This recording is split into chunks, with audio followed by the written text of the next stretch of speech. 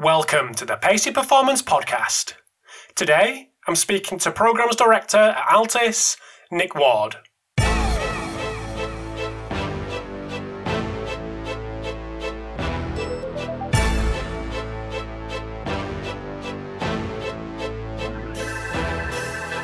Thanks for tuning in to episode 311 of the Pacey Performance Podcast.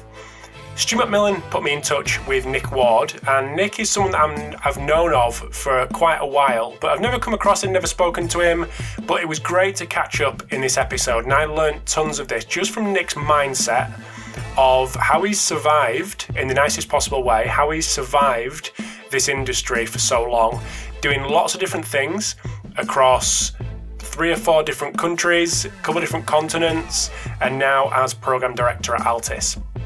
So if you're familiar with the Need for Speed course that Altis have just brought out, Nick has been a big part of that. And Stu and the guys have put the trust in Nick, which obviously says a lot about Nick and his expertise in various different areas. But it's a great chat with Nick.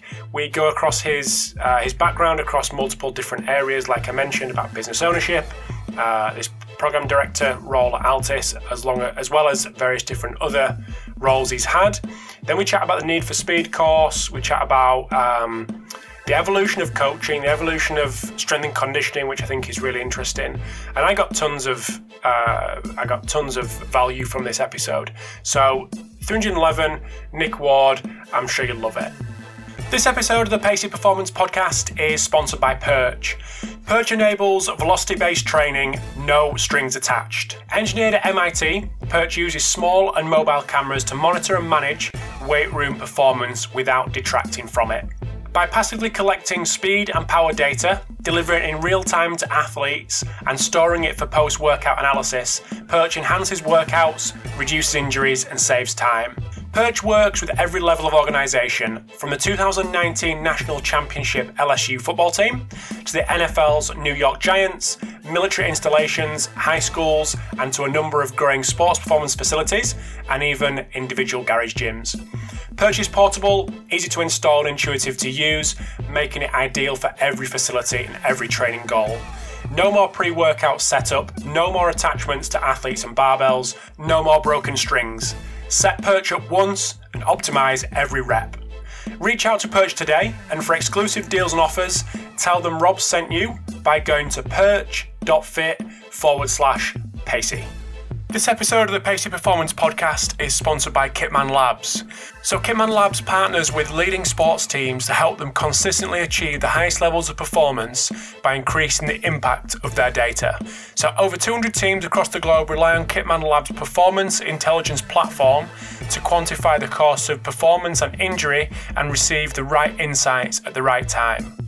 Through unique outcome-driven analytics and the most advanced athlete management system, teams can align their organisations around a shared view of what it takes to drive performance and health and move at the speed of sport to adjust and continuously improve. If you want to know more about Kitman Labs, head over to www.win.kitmanlabs.com/impact. This episode of the Pacey Performance Podcast is sponsored by iMeasureU.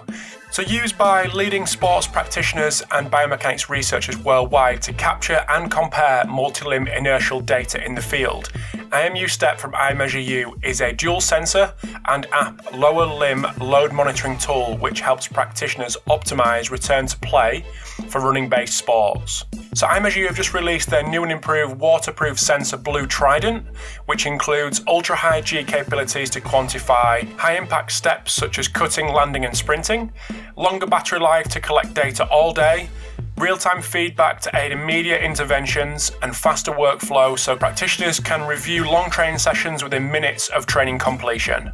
iMeasureU, now part of Vicon, works with military, pro and collegiate coaches and athletes from around the world, including the Australian Institute of Sport, US Department of Defence and collegiate and pro teams from around the world. If you want to get to know more about iMeasureU, head over to their website, iMeasureU.com, or follow them on Twitter or Instagram at iMeasureU. So without further ado, over to the episode with Nick Ward.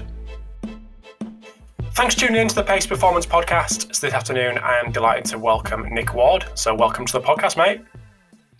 Thank you, Rob. Thanks very much for having me. Thank you very much for coming on. And before we go anywhere else, thank you to Stu for making the introduction, Stu McMillan. So it's always nice to have a recommendation. So it's good that he came forward with your name. So thank you very much for coming on, making the time. Anyone doesn't know who you are, just want to give us a bit of a background on yourself. We've spoke about this beforehand, and I'm probably more interested than anyone in this next bit. So yeah, background, education, and what you've been doing pre-Altis, and then obviously what you're doing at Altis. Sure, and I promised myself, as those people out there who know me, I can talk. So I'm trying to say, can I keep 25 years within 2 minutes? And, I think, so I've been involved in sport performance pretty much all my life. And, me and Stuart actually met back in my University of Calgary days when I was doing my master's degree out there in the mid-1990s. So it's about time he did me a favour, and so really it really emerged from back being a kid at school. My interest in all this, obviously was a good athlete, but I was around in the days of the teacher strikes. So who became the de facto PE teacher? Me. Just had to keep things going really, and coaching and helping the kids out. Also got involved in coaching Abingdon Boys, a team I used to play for as a boy. And the boys' team, so I got involved in coaching from a very early age as well. And I was the youngest person at the time ever to qualify as a football referee. One of the youngest people ever get an FA prelim badge. So heavily involved in sport. And during this time, I was a goalkeeper for Oxford United as well. And kind of England schoolboys level sort of stuff, and then bang, I got hit by glandular fever, mono for our US colleagues, and it completely wiped me out. And just that experience showed really how little people knew what to do with me to help me make it back. And the one person who really was supportive, and two people I sort of grew up admiring, my two PE teachers, Roy Lewis and Roger Stroud. And Roger Stroud always wanted to get me into weight training as a kid. It's like, no, the physiotherapists say I can't weight train, I'm too young. That magic turns 16 overnight and everything changes. You can now weight train, right? Safe. So, that really drove me to hopefully no kids really being in the same position. And I went to what was Newcastle Poly to do my undergraduate degree in these newfangled courses called Sports Studies and Sports Science back in 1989. All the PE colleges were kind of changing over.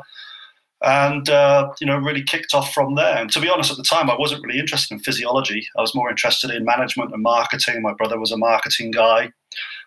Took a year out, travelled a lot of Eastern Europe in those days, and kind of visit a lot of sports facilities in Eastern Europe, and kind of hanging out with people out there. Got more interested in the physicality of training.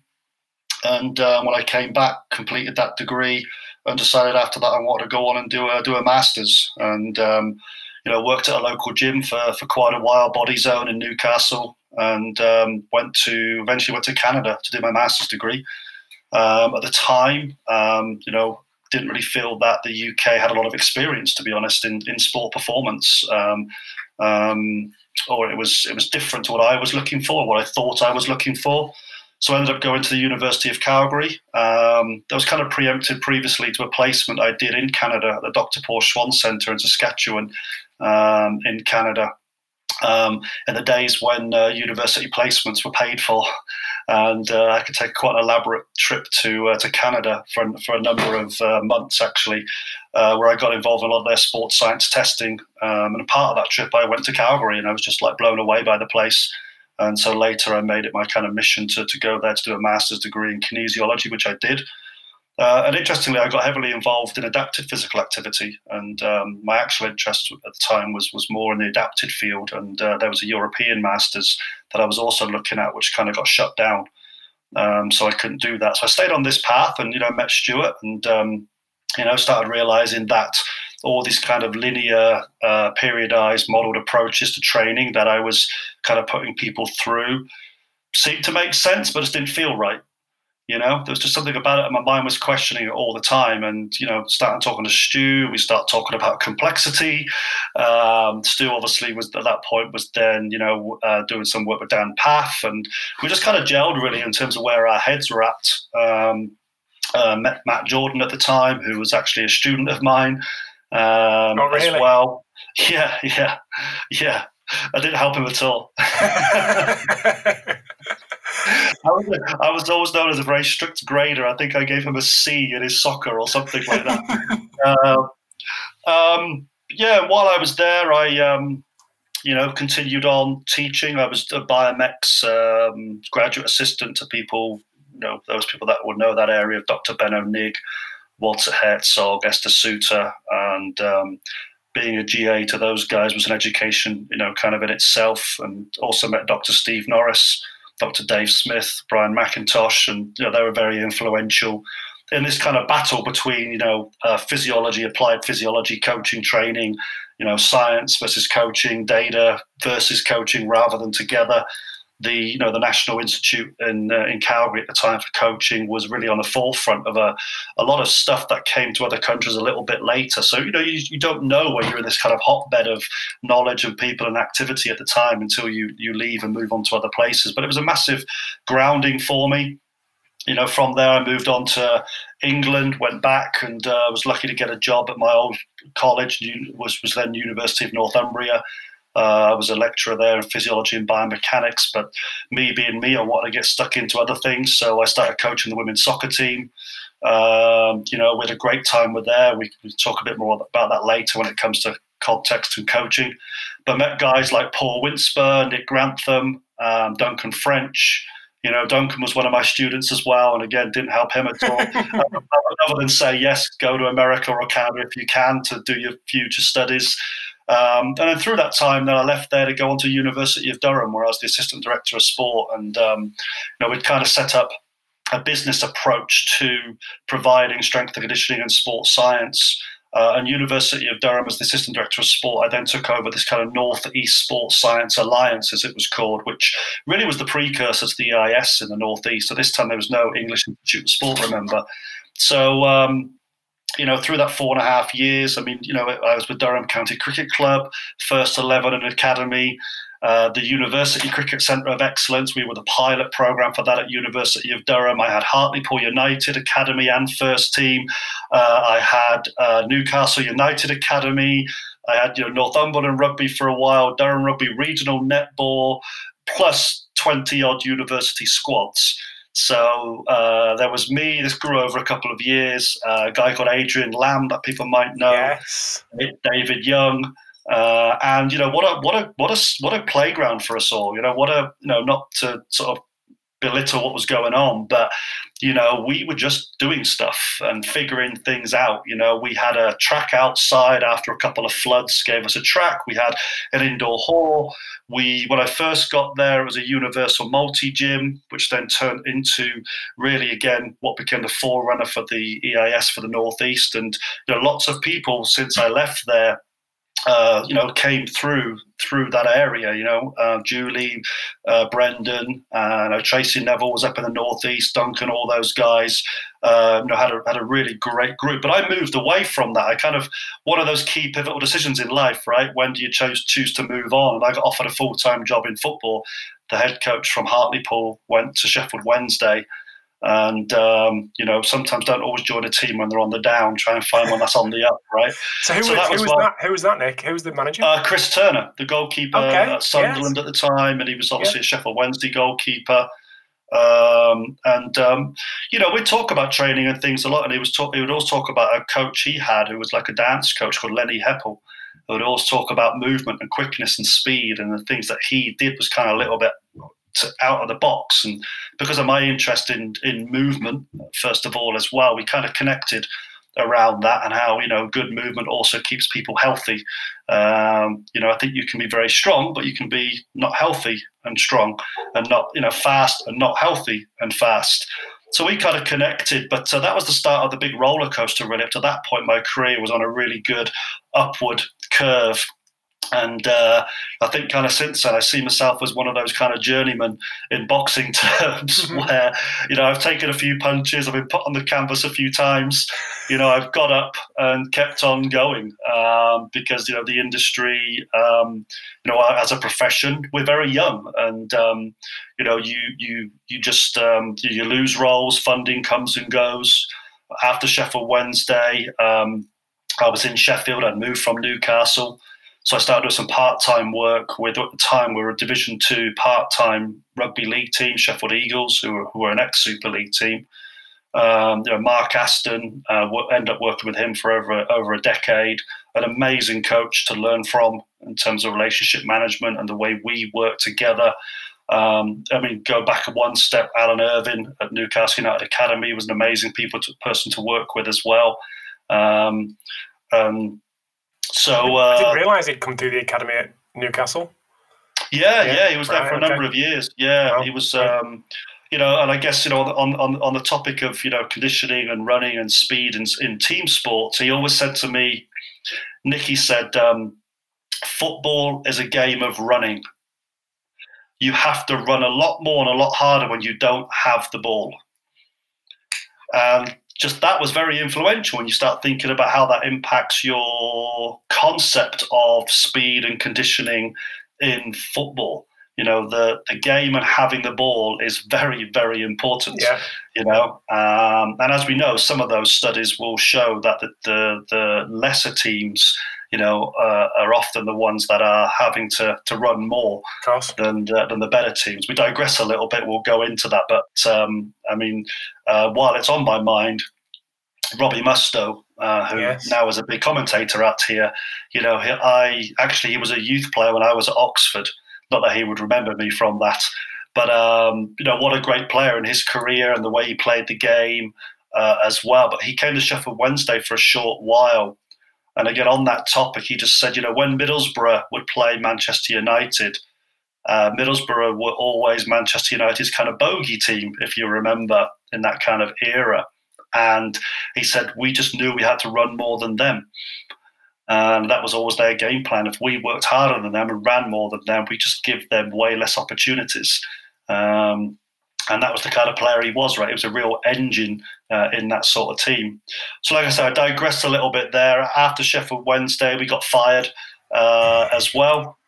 Stayed in Sheffield. Got a job at a college. Total respect to teachers, college lecturers, and I'm going to omit university lecturers out of this because the world's a bit different.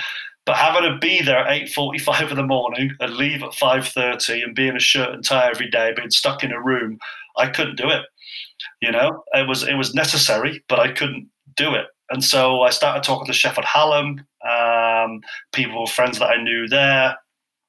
So I ended up getting a job there. I think university guys, come on, be honest, a little bit lighter on the teaching load, a little bit easier. But it was kind of a half and half role. Half of the role was consultancy and half of the role was teaching. And so I was able to set up another sports performance consultancy program after my experience at Durham and what me and Stuart originally done in Calgary and run one there. People like David Hembrough, Pete Lindsay, Mayor Ranchodas and Damien Kingsbury, as well as the late departed Professor Edward Winter as well. Lots of respect to go out to him and everyone that knew him as well. A huge influence on me in really the arguments him and I could have over the applicability of science and sports science. And he really showed me that even at any age, he was still open-minded and he would listen to challenges. And, him and I ended up writing a muscle physiology unit for the master's degree at Sheffield Hallam as well. But I get itchy feet. I love living abroad as well. Through my contacts with Stu and Dr. Steve Norris, there was this thing called the Winter Olympic Games going to be happening in Vancouver in 2010. So they asked me if I'd be interested in helping run the bobsleigh skeleton team for Canada. I said yes. So like I said, the roller coaster, I was there for about a year and a half, maybe 2 years. Did a lot of restructuring as the performance director. And it was a great time. I mean, it was a very, very tough job. Events, family-wise, my father-in-law and things took over, so I had to kind of move back. But the structure we put in place there, the year I left, went on to win the most World Cup medals they'd ever won. And they went on and did fantastically at the Vancouver Games as well. So leaving, this is way beyond 2 minutes, I know. I've failed. It's fun. I'm interested. But leaving that, then it was like, I'd previously been interviewed for the head coach for the EIS for S&C, and just sort of fell short of getting that when I was already thinking of maybe coming back. And we can talk about, do we hire scientists or coaches, consideration maybe a little bit later. But I just fell short of that. But then another role come up for the national lead for the Talented Athlete Scholarship Scheme. And they were kind of reforming and consolidating what they were doing. So I got that role. Brilliant. I mean, what a great role to have gotten into, meet so many great coaches within the university system, so many friends I made because of that. Again, I felt like I was on another 4-year PhD by meeting all these people, learning so much stuff from other people. And we really created a great team. And, I think one of the biggest compliments we got from some of the EIS coaches was like they knew when they'd got a TAS athlete because they kind of knew what they were doing. So the TAS years were great. Did a lot of great work there. We brought people like Dan Baker over and Calvin Giles into the system. Then we kind of tied up a little bit with the UKSCA. In that time, I became a UKSCA tutor and at some point got on the board as well. And, those connections now are still strong now. I think you always measure the success of anything that you do by the friends that you keep, not always by the work that you've done. And so with the TAS lost its funding, so my job kind of went down to part-time. So it was like, okay, I need to go self-employed and get more work. So I ended up working with and starting a youth development program for the Derbyshire Institute of Sport, which was, again, absolutely amazing. Opportunity worked there with a guy called Andy Wood, who was a previous performance director of badminton and stuff too. Amazing character. Got a couple of other people involved with me there, a guy called Paul Joyce and Tim Lawrenson, who's down at Loughborough now as well. As well as that, so I then started working for Notts County Soccer Club, which was a disaster. The best thing there was meeting Keith Curl and working with Keith Curl and reuniting with Colin West as well from my days at Hartlepool and Sheffield Wednesday. Then I also got the lead job for England Golf for the National League for them. And really over that kind of 7-month period, Rob, that was when I realised you can't handle this. It was okay when I was at Durham University when everything was in one location. I wasn't really travelling around. But to have so many different jobs on the go, I had Sheffield Eagles, which was like 2 or 3 nights a week. Notts County was through the daytime. I was going to Derby first thing in the morning and then squeezing that in at other times. And then weekends and odd weeks was with England Golf. It became unmanageable. And it wasn't that I was trying to do it all myself. You're trying to find the right people to bring on board and get involved as well. And it is hard. It's hard to find the right staff. Or where the timing's just right for those other people and also will fit into those environments too. So the Notts County one went south after Keith got fired. So that sort of naturally reduced things down for me a little bit as well. The UKSCA work was great, doing the weekend camps and courses for them. And again, meeting so many people was just amazing. But then Sheffield Eagles went full time. So I maintained the England Golf contract and the Sheffield Eagles full time. And then 2 years later, the backer kind of pulled out. And around that time, I always have this rule of 3, and this might appear quite a bit of what I talk about, but one of the rule of 3s is get to 3 years in a contract, then see if you keep it, see what happens next, because you get new leadership, funding changes. I was definitely and I remember saying this in my interview at Loughborough once, you don't bring me in if you want a let's stay the same process. Mm-hmm. I'm a change guy. You bring me in if you want change to your programs, your systems, whatever you're doing. And the Sheffield Eagles stuff sort of went south. The England Golf stuff, it was coming to the 4th year. And Dan Coughlin was my joint lead. He was the lead physio. And I'm like, Dan, you're doing a great job here. You're learning so much stuff. You don't need me anymore. You kind of smell the wind a little bit as well, knowing that they want to cut it down and wake out one guy do the job over 2. And as much as many S&C coaches out there might cringe, I gave it to a physiotherapist. It's all about the people, right? the people that you work with and the skill sets that they bring. So Dan, alongside actually Nick Jones, who we had about 10 or 12 regional S&C coaches, Danny Wilson, all these people around the country that people will know now. So Nick kind of took on a senior role with that as well. So I let that one go. And the opportunity to go do Altis arose. I was also in a situation at the time with the work that I was doing, and I spoke to Brendan Chaplin quite a bit about this. How do I convert my business now where, instead of being like a 150 to 300,000 pounds of revenue, how do I convert this into $1 million? How do I do that? That next kind of step. Well, key is you can't be a one-man band.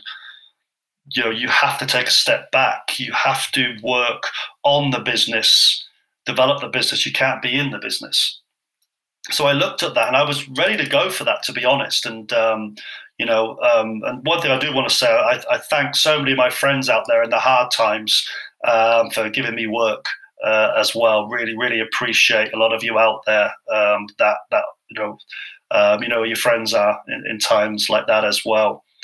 So when the Altis offer came up, just timing was kind of right. My eldest son was in the army. My youngest son hadn't started his GCSEs yet. My wife was at a period in her banking career that it was pretty stressful. And just the stars sort of aligned and go, yeah, let's do this. Let's move. Didn't know anything about South Lake Tahoe.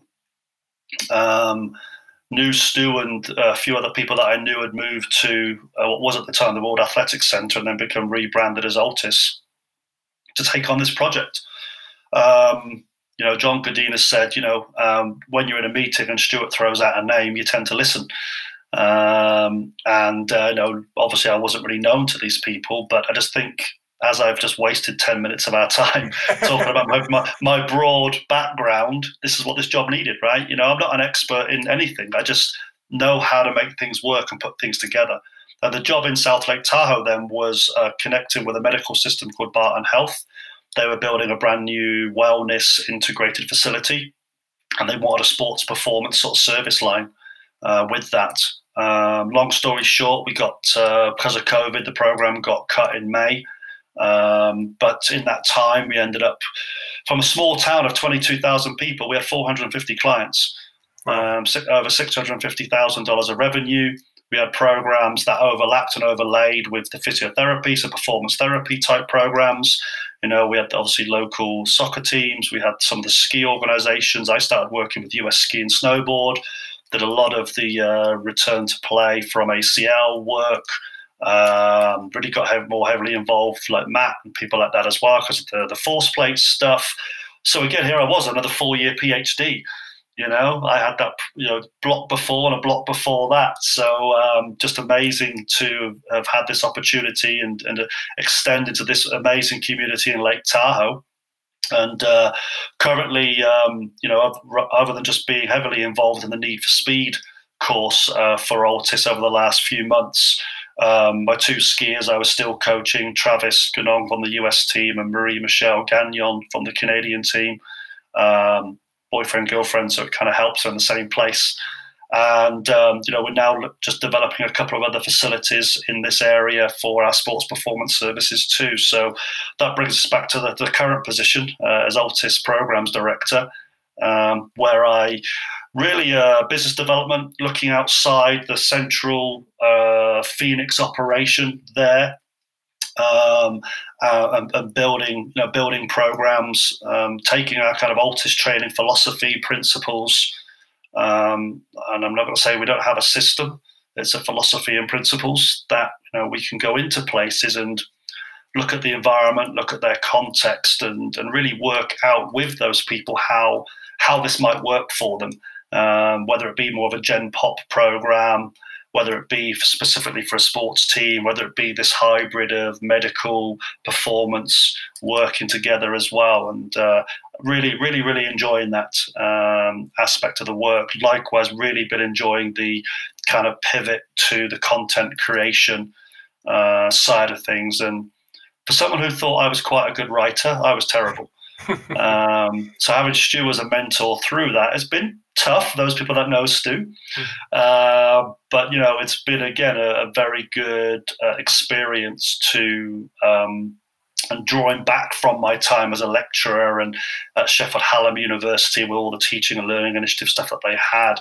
It gave me a broad enough kind of knowledge base, skill base, but probably overconfidence, if you like, of going, I can do that, and just going for it and making mistakes, but just being confident that I could pivot in this world of COVID to doing other things because of that maybe non-specialist, more generalist background that I've come through. So there was my 3 minutes in 21 minutes. I apologize. Don't worry, it's really interesting because, as I said before, it's something that I see a lot of that in me, in the kind of non-specialist, generalist, just getting into different things and kind of finding your way and being comfortable just learning things that, yes, you have to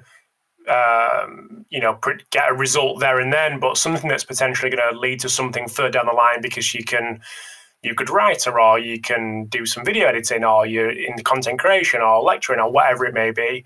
But it's interesting because you're probably the first person I've had on the podcast who has built a business or built multiple businesses and still had the theme of coaching running through it. So hasn't built a business in, I don't know, finance and then gone down that route. It's all been within our industry. And someone that's quoted numbers in terms of turnover and not cringe, which I love, because money makes everyone a little bit squeamish. So to pull them out is great. But where, in terms of your knowledge around business, and you mentioned marketing right at the start, that you were potentially going to go down that route because that was what you were interested in because of your family and whatnot. What influences have you had along the way in terms of business? You mentioned Brendan, who could potentially have been one of them, but who has kind of allowed you to tap into along the way with the marketing, with the content, with the business side of things? Because you don't get to the numbers that you quoted by fumbling the way through. That's like a genuine business. So who's guided you along the way, and who have you tapped into for that? Well, I guess it's a work ethic thing to a certain extent. I mean, there's the picture of my son on the wall there. I mean, he's just spent the whole, when businesses opened up, he's worked 7 days a week and some nights working his socks off to save for college. 12 years of age, I got a paper round. When I wasn't supposed to have a paper round, I was too young. I was working on the building site as a labourer from the age of 12 with my brother. You're just around people. And my middle brother as well, he got a job dropping off pamphlets to sell showers. This is before electric showers were a thing. And so you're just kind of around stuff.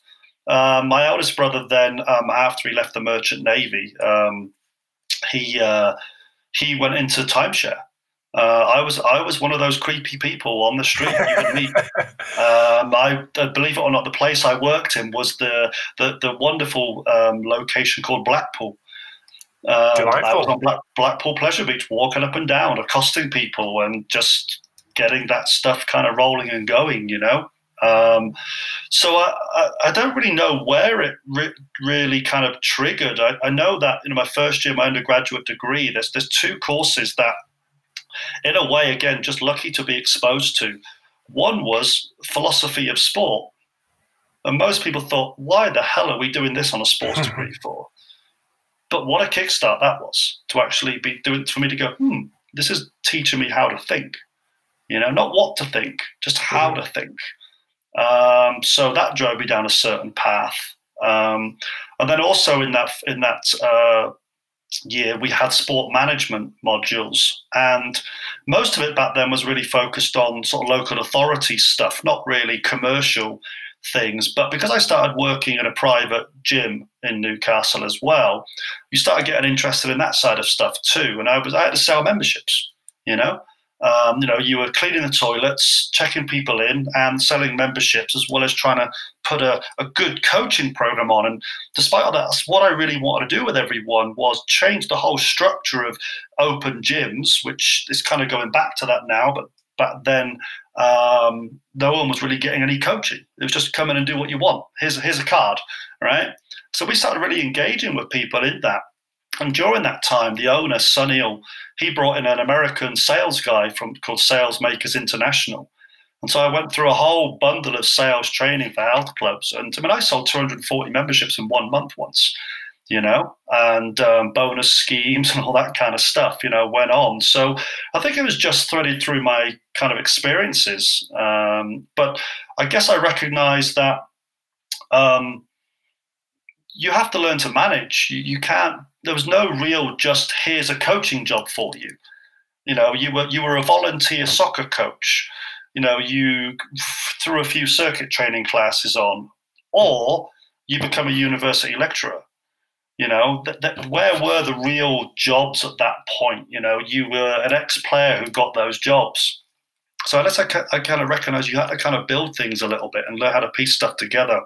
So even in my first lecturing role at University of Northumbria, I'm like, should we put a research team together? What do we want to do that for? Well, it might give us some exposure. And, so me and Phil Hayes and a guy at the time called Dr. Kellis, who's a big Biomex guy now, we put our own little sport performance research team in, and we started putting some posters and publishing some articles, good promotion for the university at the time. I started running a fitness club for staff, that kind of got popular as well. But at the same time, you had to generate revenue. And when I left Northumbria to go to University of Durham, it wasn't like, here's £1 million. I almost said bucks. Here's £1 million to I was going to press stop. I was just going to press stop then. No, joking. Yeah. It wasn't like, here's £1 million. It was like, you have to be self-sufficient. And, going back again, Stuart and I, we set up our first business together, BOA Athletic Club, Builders of Athletes. And really, in a way, I was reading books about business planning and marketing, and way before social media sort of came along as well. So I just kind of delved into that sort of stuff. And like you said, all the while that it was not one at the expense of the other. How do you maintain a really good coaching principled philosophy that isn't drained by the need to make money? That one can ally with the other. And really, when I went to University of Durham, I put this kind of phased structure in that allowed us to have key anchor points that allowed us to make money, but at the same time didn't compromise the principles of like the periodization of the programming and things like that as well. So I ended up working with a guy called David Mell, who was actually one of the mathematicians behind the modified Duckworth-Lewis method, who became a business advisor to me. And a little bit prior to that, I had Andrew Walton from now I think it's called Connect Physical Health up in Newcastle, who owned a £1 million turnover physiotherapy clinic as a bit of a mentor for me. He let go. He said, I'm not going to do this now. You're about to take on staff. That's a whole new ball game, So after the first year, you kind of said, okay, over to someone else that'll help you with this. But what David did was really, okay, let's look at what you actually do. Let's break this down. Let's look at the time motion analysis of all this stuff. So we actually broke it down. What am I doing 5 minutes before my team arrives? What's my time doing there? Do I do a brief? What's the debrief? What's my planning time? How much of this can be duplicated, replicated? Which I know sounds horrible to individualization, but you have to have content that then allows you to operate in context. And that context, again, feeds more content. And then you can maybe get a bit more specialist, right? But from different environments to different teams, different age groups, different types of contracts. Durham University, we ended up, and I charged all the sports teams. The sports teams didn't get it for free. They literally brought one of those little tickets, for 50 pence and handed those over. Then I realized that's silly. I'm just going to charge the team. They can pay me, not me, but the business I run. And we got to about £165,000. We made money. And here's an interesting thing that I learned though, because some of these places are so used to revenue generation. When the income dropped to 130, this was partly because the English Institute of Sport was starting, and I was a consultant for the Northeast body to build and develop the English Institute of Sport. And also England Netball at the time were in the hole as well. So they actually came to me and said, oh, you had 18 athletes. By looking at the registers, only 12 of the 18 have been showing up. That's your fault. So we're going to cut your funding. And all these little things just help you kind of realize that we make services available. We don't provide them. Subtle change in contracts, right? I'm making this available to your players. I don't say this is what you will get. Yeah. Because that's down to the players, right? And the coaching staff as well. But we lost 2 bits of funding. So although that particular year, because Lammy had moved on to Newcastle Academy at that time, the revenues were lower, the profit was higher because I had managed to trim costs. The university finance department sent me a bill for £30,000 to say, you owe us £30,000. I'm like, why? Well, you said your revenues were going to be X, but they're this. I said, yeah, but the profit's bigger. Yeah, we don't work that way. Oh. That was, again, a difference between working in those types of institutions and working commercially. If my net profit was better commercially, I'm going to be super kind of happy, So within all this, what happened? Hartley Point United made 2 playoffs. Durham County Cricket Club made the first division. Colin Sanctuary came in and started running that program for me. Adrian Lamb was successfully going on to Newcastle United into a full-time job. The University of Durham went from one of the top 10, top 12 overall universities in university sport to top 5 and regularly in the top 3.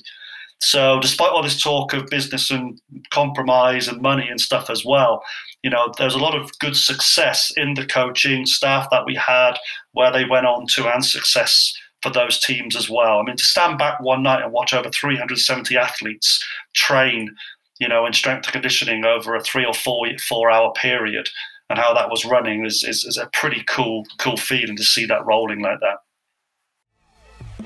So we're just going to take a very quick break in the chat with Nick. Hope you enjoyed part 1. So over in part 2, after a very long introduction, which I thought was absolutely fascinating, and Nick kept apologising, but I kept him going because I thought it was really interesting, the background that Nick's had and the various different roles he's had in his career and how that's enabled him to have the longevity that he's had and ended up obviously where he is at Altis.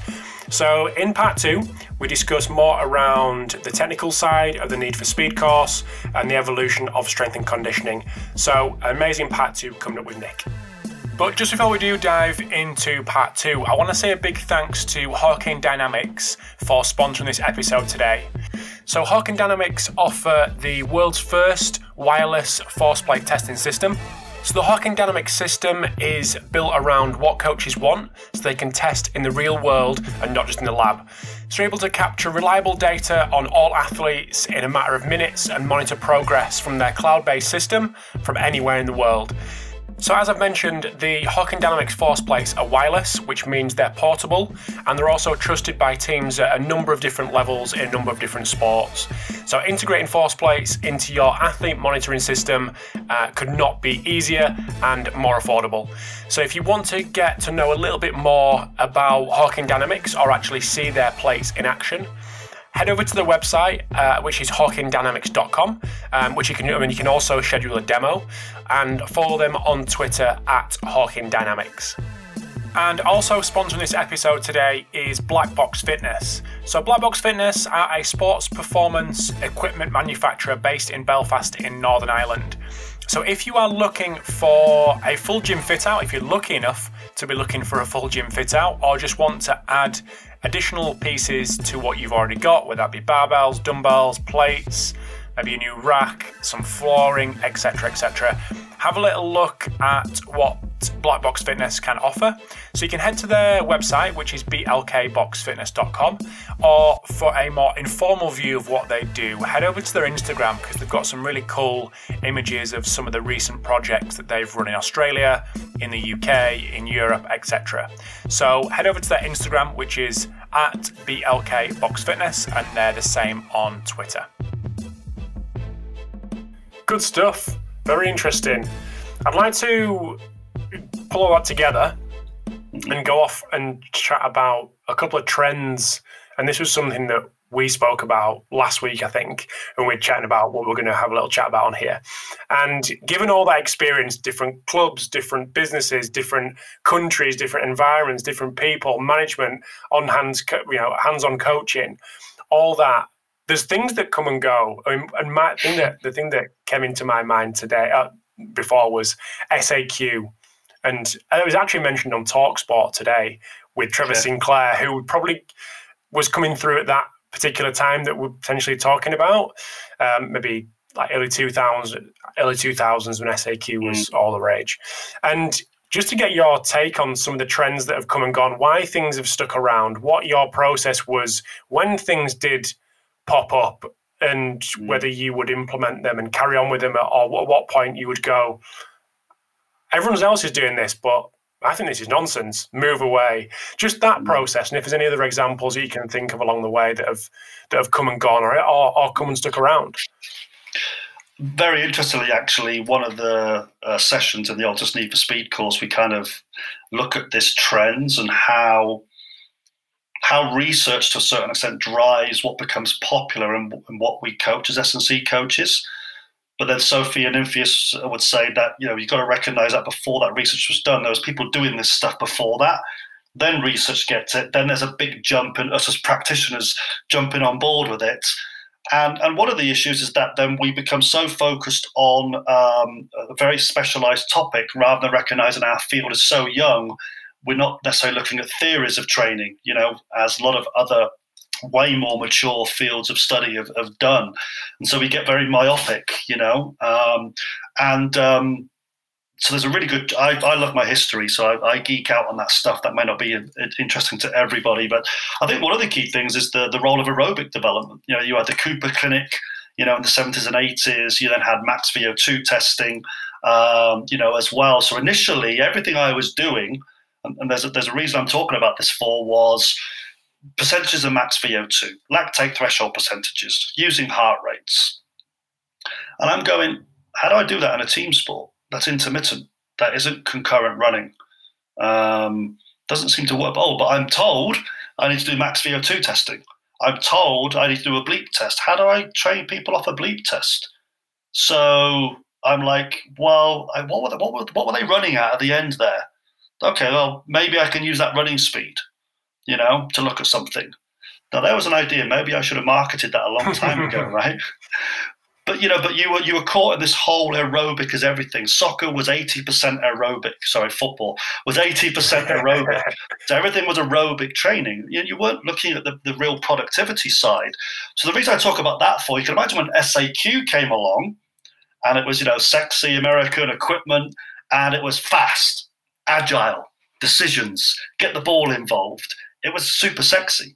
Now, I'd already been doing some of that stuff in Canada. Obviously, from the track and field work with Stuart that I was doing there, ladders and hurdles, things were already kind of in that marketplace. You had Peter Twist and Lauren Goldberg and those people kind of doing a lot of that stuff. So SAQ with Alan Pearson, I got introduced to that through Paul Winsper.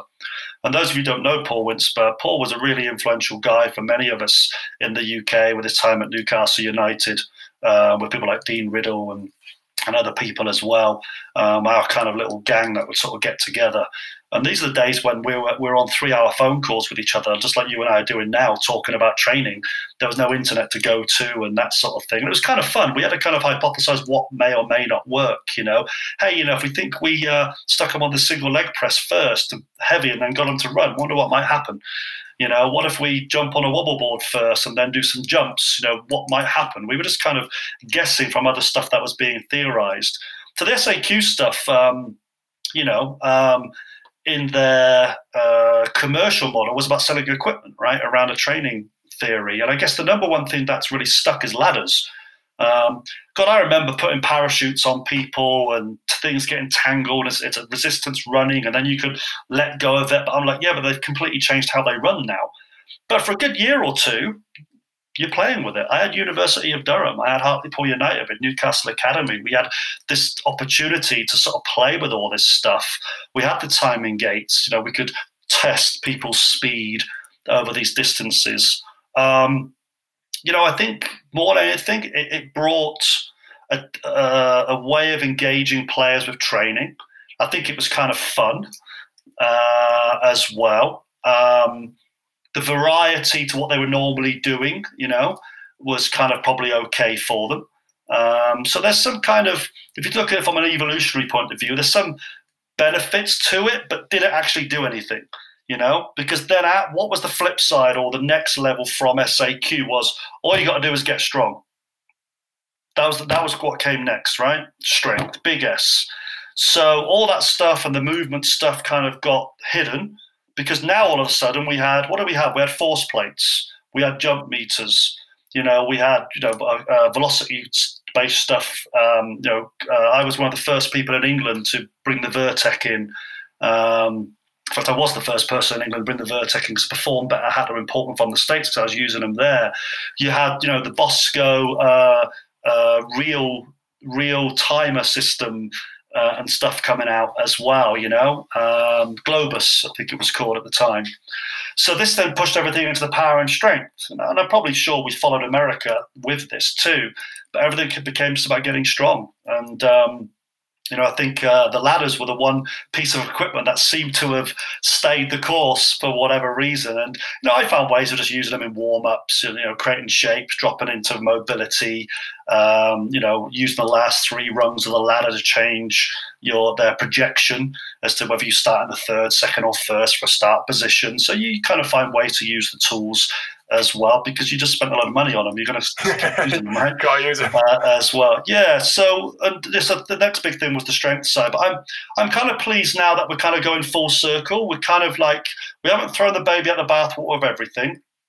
I think we've people have gone back to movement a little bit more again. I remember Duncan French did some talks with me with TAS, going back to movement, going back to speed agility.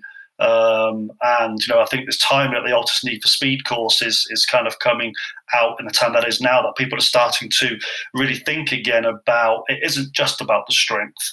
That is one component. To be fast and move fast, you have to have the movement efficiency to do that well, and not just the content side of it. How does that change things in the game too?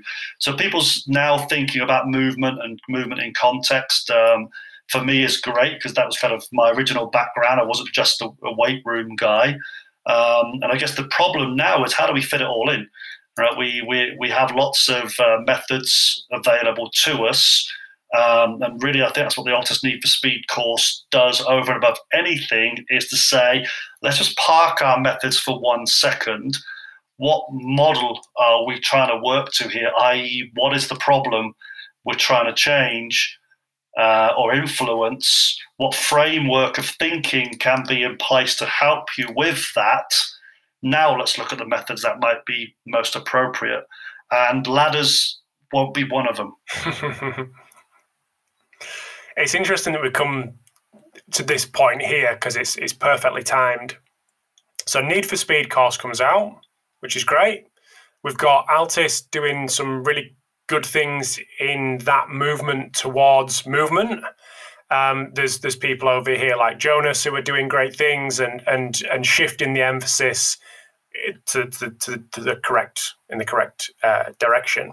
However, how do I suppose you guys think that all that information translates to the Nick Ward of 20 years ago, who didn't have any cash, who was doing multiple roles, who was working with athletes who weren't full-time? He had an hour here and 15 minutes there and a warm-up here and a cool-down there. To fit all this in, it's, as you alluded to, how does it all piece together into, I quite liked the term that you used, the everyman coach, and the Nick 20, 25 years ago, who was doing all these things. So how does it translate? I'm going to be biased, of course. And I think if you're going to invest in it, it's going to translate really, really well. But you need to be patient. The first thing I think it would do is, where's your quick wins? I also saw warm-ups as quick wins. That was what I'd call my fast lane. If I was going to any team, a big part of it was restructuring warm-ups and how they were put in place. You've got to remember, when I first started doing this, I was lambasted by the Newcastle United Academy physiotherapists for doing dynamic warm-ups. I was making the players sore. All right. Oh, jeez. What were they doing before? Just stretching. Jog and stretch. Yeah. Okay. So that just shows about relationship building, right? So a big part of this is, how do you have great conversations with people? And part of that is, what's our hierarchy of priorities? What's our KPIs? What's the problem we're all trying to solve here? Is it an individual player problem? Is it a problem of team speed? Now, team speed is all down to tactics, right? How individual players fit in within that system. Is it a player that is breaking down, injuries, or just can't maintain the pace of what the coaches want them to do? You start listening to those problems and don't go in as the expert and observe, because there's power struggles all the time in this stuff, right? So I think this helps you develop a thinking framework of also recognizing, or one of the personal development plans that I've embedded into this is sort of taking some of Fergus Connolly's approach to 4 coactives, is keep the lens big as much as you can. Always keep looking at the technical, psychological, physiological, and who's influencing that. Is it the head coach? Is it the physiotherapist? And one of the projects in the course is to help you develop that network and those conversations with those people, and not just go down your own rabbit hole with solving problems. So if anything, it's going to help you, first of all, establish priorities. And when you've got the limited amount of time, spend it on your number one priority. And that's, I think, the first thing it will teach those people who haven't got that much time. Build those relationships. Can you forge time? Now, forging time then also means we have to get out of our comfort zone. I think Duncan French, said, learn to be comfortable with being uncomfortable. And a part of that, make sure you edit that bit out. A part of that is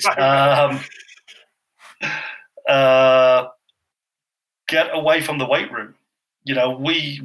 We become very weight room dominant. Weight room is our arena, but the players' arena is not the weight room. That's something to support what they're doing. I remember years ago being at an English Institute of Sport meeting with Wilma Shakespeare came in as the head of EIS, and she just said, just want to make sure all you people out there realize your support staff, she kind of drilled that home pretty heavy. You are support staff to the technical coaches and the athletes. You are not it, but become part of the team, become part of that team where you can put your viewpoints across as well. And so, once you've kind of identified what the number one priority is in this, then you can ask yourself, okay, where are the bumps in the road now? So we've kind of hit the fast lane. We've got some quick wins. We can start buying people in maybe through warm-ups. We can be in the field with them. And a lot of us everyman coach people, all of us, we don't always have facilities, we might be able to give them a program to go to a gym, but actually we are out in the field with them. So that's why I think this is very timely. There's a lot of work that could be done in the field with the coaches. And if you can then, one of the best things I ever did, what Mark Aston ever gave me at Sheffield Eagles when I arrived, he went, here you go. He gave me 4 years of handwritten sessions that he's done. But there's my review of literature. I didn't need to go and read everything about rugby league. I need to know what was this coach doing? How am I going to understand him? And how do I look at his framework of how he's coached? Understand the language of the sport. What are Californias? All these kind of things. The names they have for their different. Because I come from soccer, right, from football, track and field, and other sports. So learning that language of that sport became really important as well. To have those manuals to look at and go back in immediately allow me to drop straight into their training rather than being this kind of add-on over the side over here and exclusively an add-on over the side. Now, again, you have different environments. Are you the guy that comes in twice a week and you're there for an hour? But then you move into a full-time environment. We're not going to talk about that today because I know we want to talk about this kind of part-time role. Very, very different scenario. And most of the time you're preventing the guys getting bored. Over here, you're the entertainment guy coming in 45 minutes twice a week. And but you've got to avoid not being the entertainment guy. So the next thing is that as well as building those relationships with the coaches and sort of staying around, and that's the hard part when you're trying to earn money. Am I going to zip off to my next session, or do I hang around now to watch what the coach is doing and be there for the cup of tea afterwards and have the conversations? So you have to kind of invest that bit of time into it as well to help build that joined up framework of how you're going to implement some of this work. And then finally, what are the big potholes in the road? What are the things you're going to avoid stuff right now? And part of that is just a little bit of process of time to assess the situation, look at what the KPIs are, put those into a hierarchy, and what are the environmental influences that are going to, shift the order of some of those priorities around. Time being a key thing, relationships, what's the previous history of these organizations doing this? Are there players that are already buying in? One cool thing at Hartlepool United, again, it was all those contracts I spoke about at Durham University were all part-time. Chris Turner took over a team that at the end of that first year, he knew he could turn over all the players. He didn't have them for another year. So that's kind of cool. And then you're part of starting that culture, and you're embedded into that culture of how we're kind of doing things as well. So that, I think they're the three key things: is what are your quick wins? Don't just look at methods. Get your hierarchy of principles, and the framework within the Altus Need for Speed course really then helps you to think through the applicability of the methods that you want to put in place to solve the particular problem that you're facing. As well. So hopefully that's a little bit of a synopsis. Yeah, no, absolutely. I think one thing that this really pulls out is, and especially just getting your journey in this little story as best I can, going from a part-time coach with no facilities, and at that time, I guess you were probably the fitness coach, as was then in football, and you were on the field a lot, you were with the coach a lot, you were watching training, you were getting involved, you were collecting balls, you were having chats. Then we get a little bit more money, then we have our own facility. So it brings the S&C coach in. So they're then in the gym, getting comfortable in that environment, getting comfortable in the gym, less comfortable on the pitch, away from it, isolating ourselves as the S&C coach. And as we've all probably had, the gym guy. He's the gym guy. He's kind of stays in there. This is getting them people to be comfortable back in that on-field environment where the coach can see you, people can watch what you're doing, and not being so comfortable and stuck in the gym. And I think this is a real turning point for strength and conditioning to actually break down those barriers and get them isolated coaches out of the gym and onto the field. And like I say, that the coach can actually see what's going on rather than this mystical work that just goes on behind closed doors in the gym and almost hiding in there. I've been that guy of hiding in there and feeling comfortable in there, and then going out and being like, there's a whole world out here, everyone's watching. And I think this is a real turning point. And obviously Altus are at the forefront of that, of getting people comfortable in that on-field environment. Is that something that you guys feel? Yeah, we talk about trends, right? So Franz Bosch comes along, and now all of a sudden people are, running up double steps with sticks on their back, and think about it, right? Think why are we doing it? And from the strength training to the technique of sprinting to Franz Bosch type work, and across all the myriad of stuff out there, just think. And what might be applicable over here isn't applicable over there. And so the weight room stuff is, it might be your only way of impacting what they're doing, but pull back and ask what the bigger picture is again. What problem are we trying to solve? Too many, we're in England, right? UK, it rains. Your ability to get outside. I'm living in California now, but I'm in a place where there's loads of snow through the winter. Hence, Altus obviously are based in Phoenix. The ability to get outside becomes limiting. So how do you sort of change the weight room? Hence, we end up having turf put in gyms and those kind of things as well. So I think we're not avoiding that stuff. The use of sleds, and you look at Cam Joss's work, on the combinations of med ball drills, and the JB Moran work on the sleds. All that stuff is useful, but unless you really know what problem you're trying to solve or what context you're putting it in, it's just content. Yeah, if it can start making people more comfortable on the movement side, understanding that, and one of the interviewers, I think it was JB who said this, is that the number one thing you do in rugby, in football, is run. There was even a study came out a while ago about walking, and that all these people are doing 10,000 steps. How many of those steps are they doing well? You know? And so just can we make people a little bit better at this? And to understand the mechanics of sprinting, acceleration, moving, top speed. You know, if we get very focused on the technique of Olympic lifting, why aren't we doing the same for running? You know, if we're going to be a strength and conditioning coach, why is that just the weight room?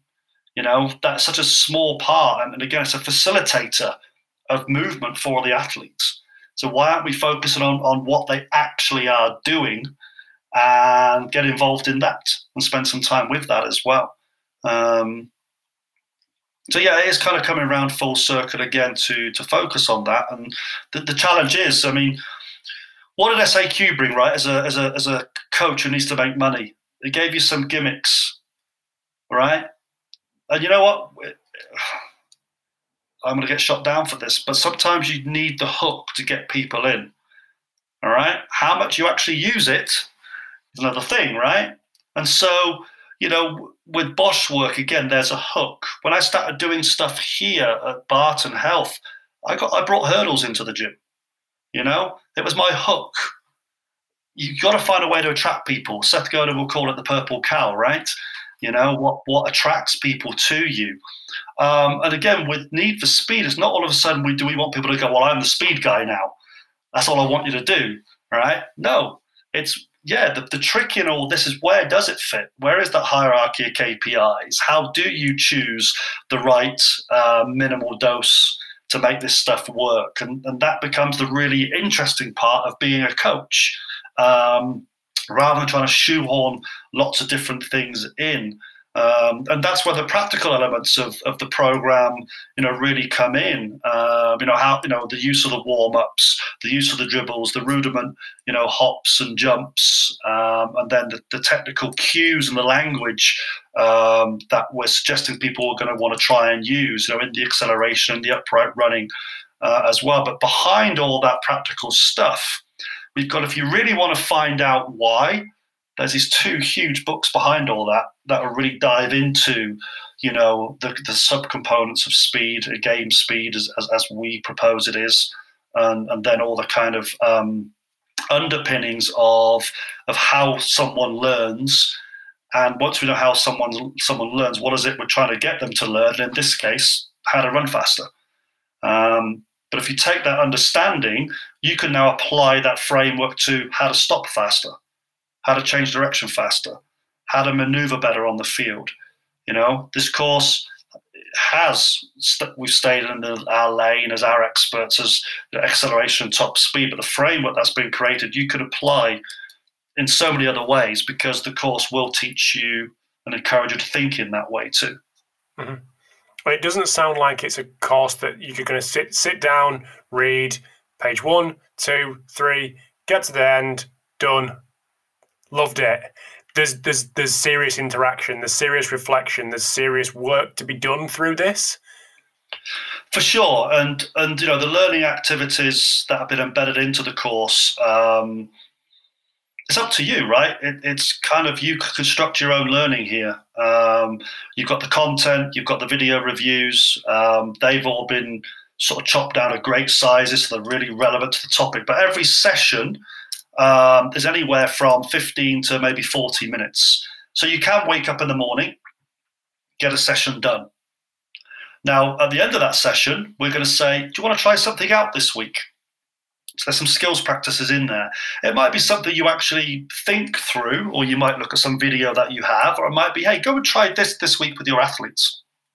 And keeping that personal journal all the way through that is going to help you construct your best classroom. That's really what we're trying to do here. And then the personal development plans that thread through it. If you choose to follow one of those, at the end of this, you're going to have a whole presentation for your sport and your context about how to train speed that you've built along the way, you know. Also, as you go through the course, you've built those relationships by following the second performance development plan with your head coaches, with your players, with your PT staff. And if you're not a club that's got all those and you're a one-man band, how do I go and speak to my local PT? How do I get them involved in what I'm doing? What other people are out there, school teachers? It's going to help you kind of create that network too. So the other piece is that we've got to have starting next week, actually, a live digital classroom as well. So we're going to be I'm going to be like this, face-to-face with people, having chat rooms, setting some problems each week as well. So that I'm kind of really, really looking forward to, having that real open engagement with people on the course, as opposed to people just sort of studying it in isolation. We want people to learn out loud. Get out there and tell people, don't leave it to yourself. Don't try and be the smartest person in the room. Let people know what problems you're having or what you're not understanding. Yes, you could do that through our Facebook Agora group, but our digital class is going to be a separate one. But to your own friends, your own networks, the team talks that I've built in are encouraging that. Don't just keep it within yourself and our group. Get out there and discuss these things with other people, because we're still learning as well. We want that feedback of where have we got it wrong? What have we not considered? Hey, you could have done more of this. And that's what we're also looking forward to as an organisation, is the feedback we're going to get from the participants and coaches on that course. Sounds great. Well, I've kept you well over an hour, the little chat we had beforehand, but we've spoke about the course. Where can people get it? Where can people keep in touch with what you've going on personally? Where can people keep in touch with what Altis have got going on? All the above contacts. So your first port of call would be the website, www.altis.world. I'm contactable via a similar email, n.ward@altis.world too. Yeah, all the courses, the full track and field series, the foundation course, which is general principles for all coaches and all sports.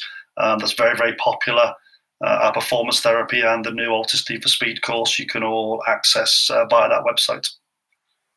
Perfect. Do you know your Twitter? Are you active on? Yes, I am on Twitter. Twitter, I am on @Nick Ward UK, I think. Or maybe nwardy UK, I think, is my Instagram. Okay, so, nice. Yeah. Good work. Well, thank you very much for coming on, giving up your time. And again, thanks to Stu for the intro. But no, I appreciate your time, mate. Thank you for the history lesson. That was really interesting. I took tons away from that personally, so I appreciate that. Right, thank you. Thanks, mate. Cheers, Rob. Bye-bye. Thanks for tuning in to episode 311 of the Pacey Performance Podcast. I hope you enjoyed the chat with Nick. So big thanks to Nick and also to Altis for coming on the episode today. Also big thanks to Hawking Dynamics, iMeasureU, Black Box Fitness, Kitman Labs and Perch for sponsoring this episode today. The podcast could not run in its current form without these guys. So if you are in the market for any of their products, make sure you check them out. So thank you for tuning in. Thank you for your constant support, and I will chat to you next week.